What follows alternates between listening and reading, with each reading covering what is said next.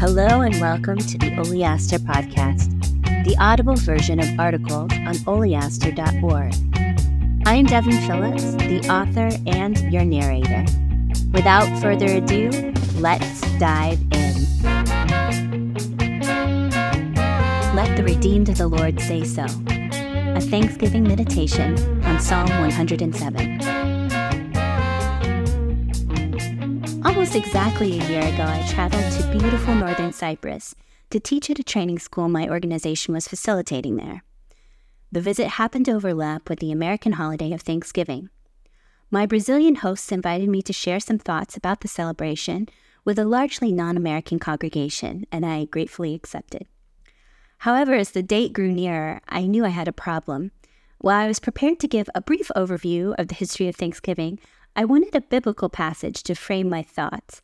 While the Bible does not lack verses that encourage us to be grateful, none seemed to fit what I was looking for until I stumbled across Psalm 107. Many striking images in the psalm mirrored the pilgrims' experiences and brought out essential themes from the Torah and the prophets and their parallels in the Gospels and epistles. This year, I'm turning my talk into an article and podcast episode for the upcoming holiday, hoping it will be an uplifting reminder to praise our Redeemer. I'm also doing the bulk of rewriting and editing in Israel after the horrific events of October 7th, a little over a month ago now, and I hear the distant dull thuds of mortar fire and rockets as I type. All these things drive home that circumstance do not dictate whether or not we are thankful, and how wonderful it is that we have a redeeming God who will set captives free and cause Israel to dwell in safety. Isaiah 61:1, Jeremiah 23:6. So without further ado, here's Let the Redeemed of the Lord Say So. In September 1620, a small ship called the Mayflower left Plymouth, England, with 102 passengers. These men and women were seeking a new home where they could freely practice their faith.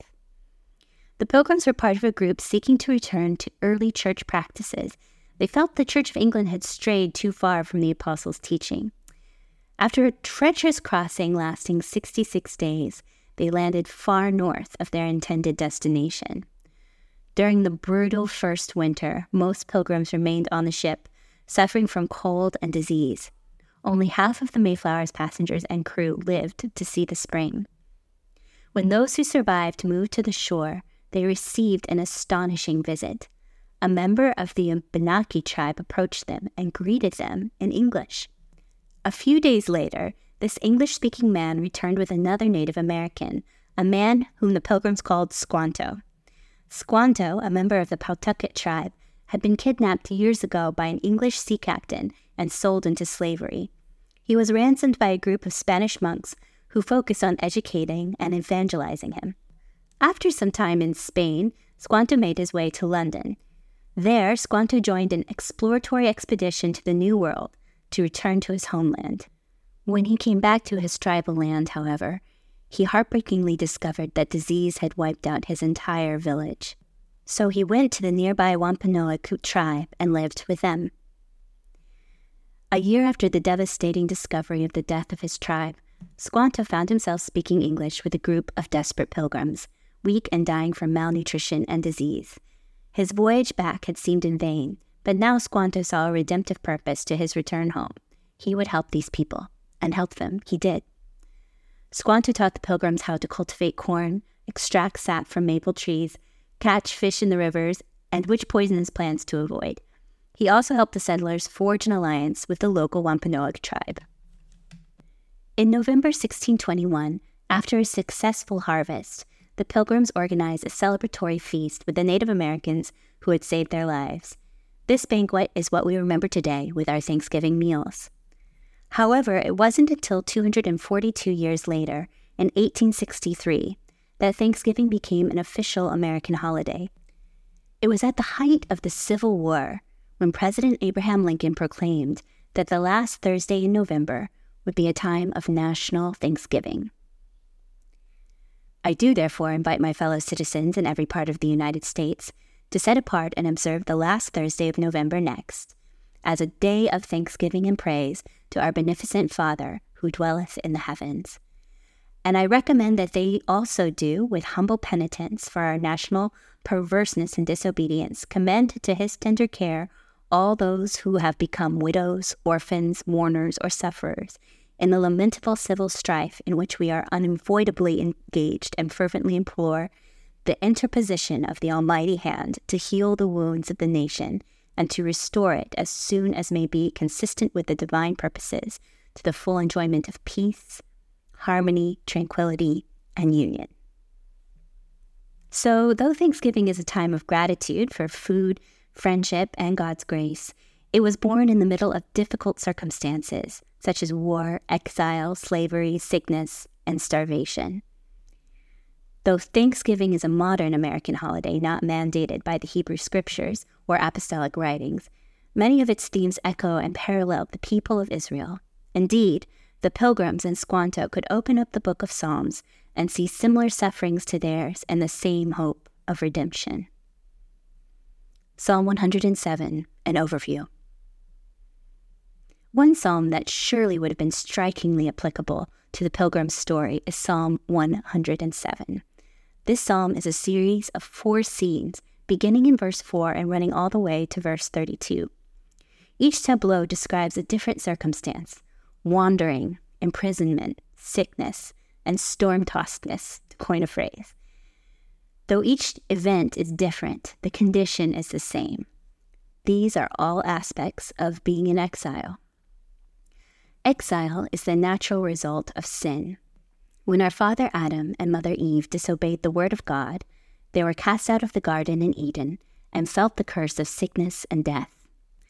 Adam was alienated from the land that would make him work hard to harvest food, and Eve was estranged from her children, birthing them in great pain. These are the curses of the first exile, but it would not be the last. Israel, God's own nation, would feel that curse of exile in their disobedience as well. When the law was given to the people of Israel, it came with blessings of living in the land promised to Abraham, blessings of abundant harvest, blessings of many children, and blessings of peace resulted from keeping the law. Curses of war, barrenness, hunger, and exile resulted from national disobedience. This cycle of exile and disobedience and restoration and repentance is seen over and over throughout Israel's history. As Jeremiah and Ezekiel prophesied, it is a pattern that will ultimately only be broken by the redeeming Messiah. See Jeremiah 31, verses 31 through 34, and Ezekiel chapter 39, verses 25 through 29. The biblical calendar also has a built-in practical demonstration of what this ultimate redemption will look like in celebrating the Jubilee.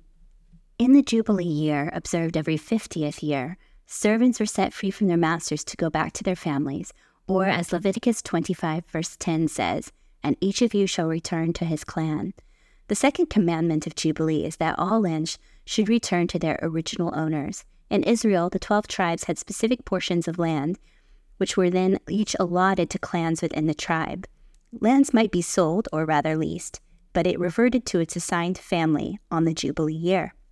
This grand reset that would happen once in a lifetime began a year of restoration, marked by the sounding of the Jubilee trumpet on the Day of Atonement. If the Jubilee year was the sign that the cycle of sin and exile would not last forever, Leviticus 25 continues this theme by outlining the responsibilities of a person charged with reversing the effects of exile, the Redeemer. This Redeemer recovers his family land, restores his brothers to their families, and buys people out of slavery. But what are we to do in the meantime in this present evil age, where we long for the resurrection, the redemption of our bodies, and the restoration of the kingdom to Israel?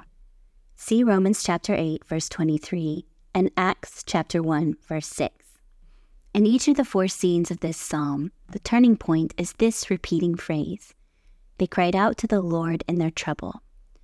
By beseeching the Redeemer to come and rescue us in our wretched state, the next part of the repeating phrase comes into effect: "And he delivered them from their distress." What sustains us and causes thankfulness while our exile from Eden still stands?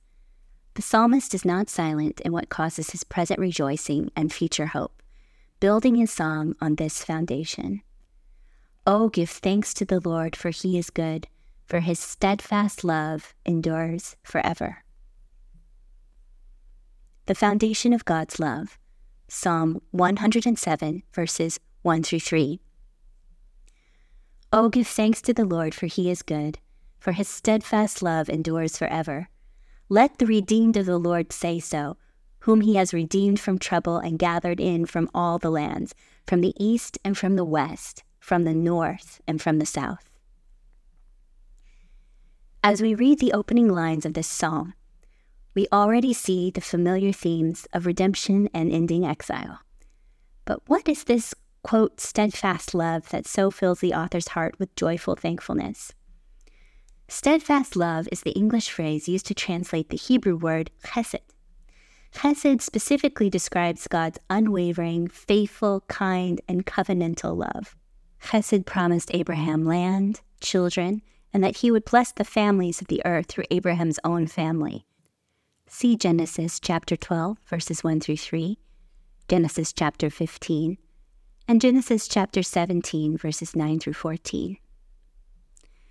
The same love set life and death before the children of Israel and begged them to choose life. See Deuteronomy chapter 28, as well as Deuteronomy chapter 30, verses 11 through 19. Steadfast love told David that one of his sons would establish an everlasting kingdom. 2 Samuel chapter 7, verses 12 through 13. Chesed promised the house of Israel and the house of Judah that they would have the law written on their hearts, be regathered from the final exile, dwell securely in their land, and never be wanderers again.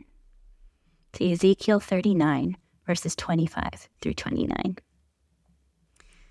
These glorious promises that we greet from afar give us cause for joy. We have an anchor for our hope, a Redeemer whose steadfast love keeps every promise he ever made. In the meantime, we have little jubilees, signs of mercy that orient us to our ultimate redemption. Wanderers retrieved. Psalm 107, verses 4 through 9. Some wandered in desert wastes, finding no way to a city to dwell in. Hungry and thirsty, their soul fainted within them. Then they cried to the Lord in their trouble, and he delivered them from their distress. He led them by a straight way till they reached a city to dwell in.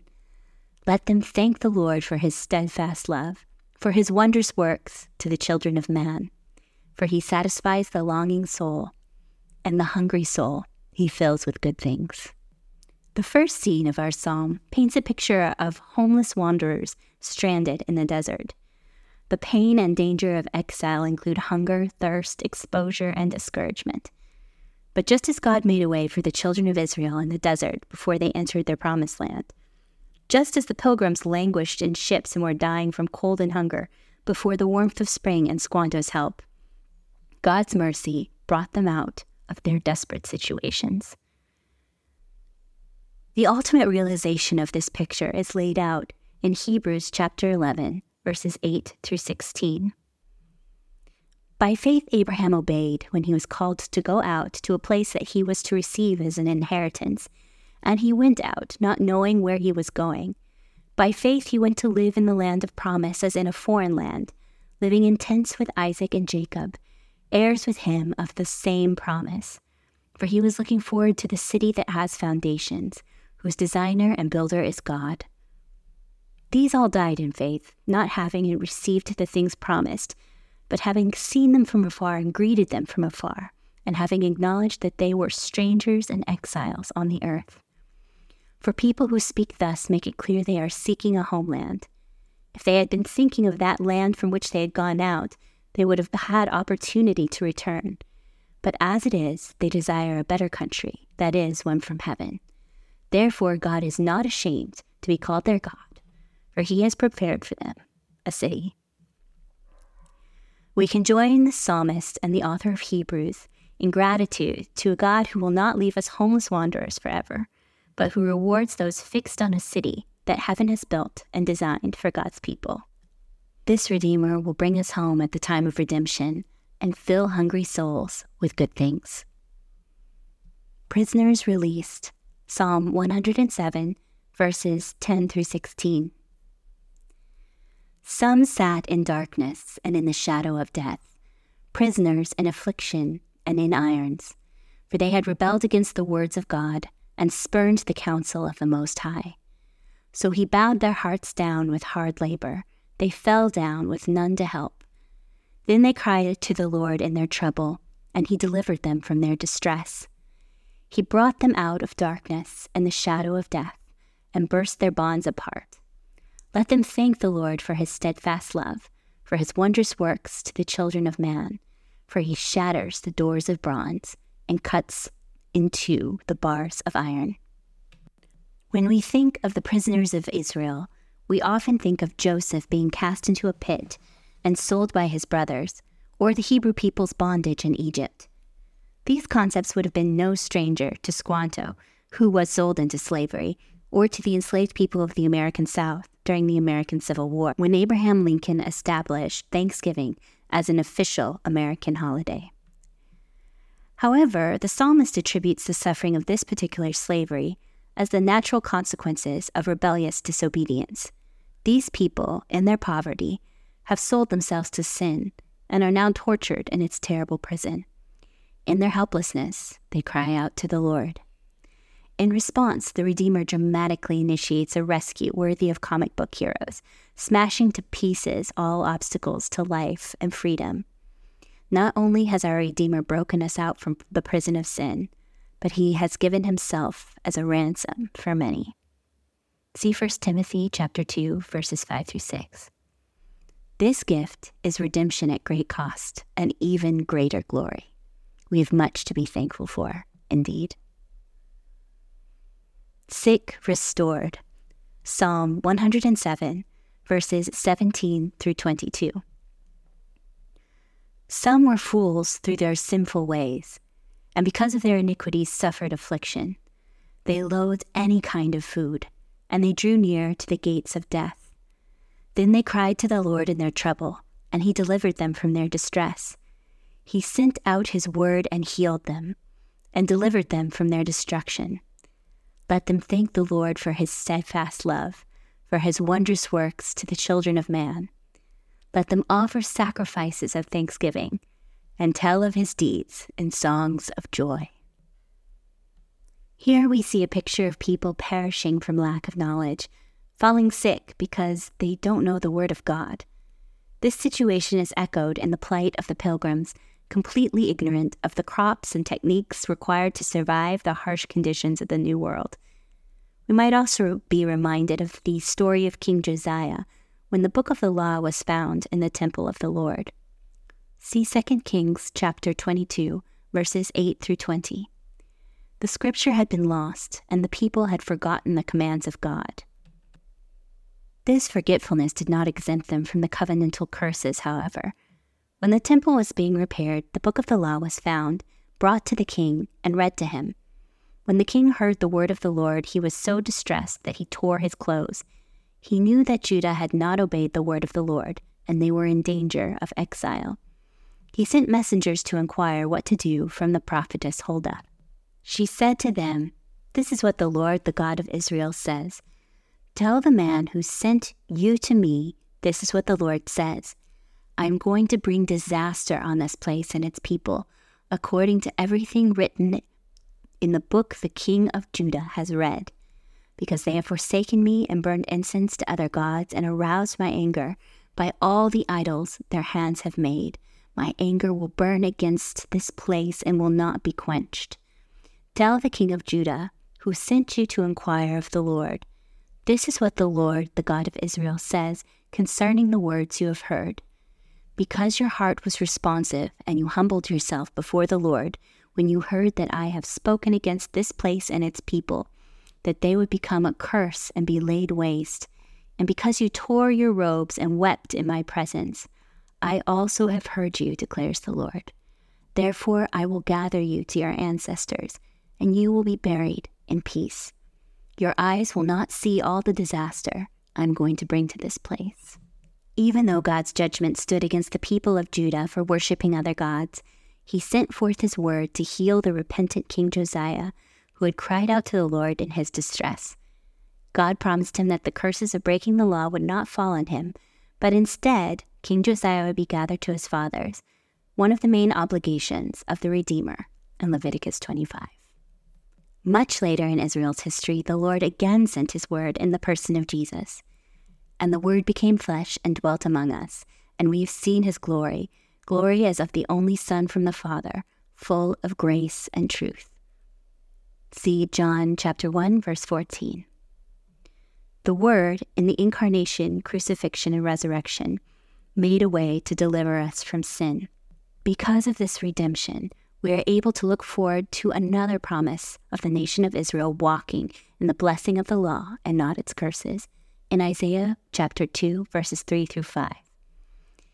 For out of Zion shall go forth the law, and the word of the Lord from Jerusalem.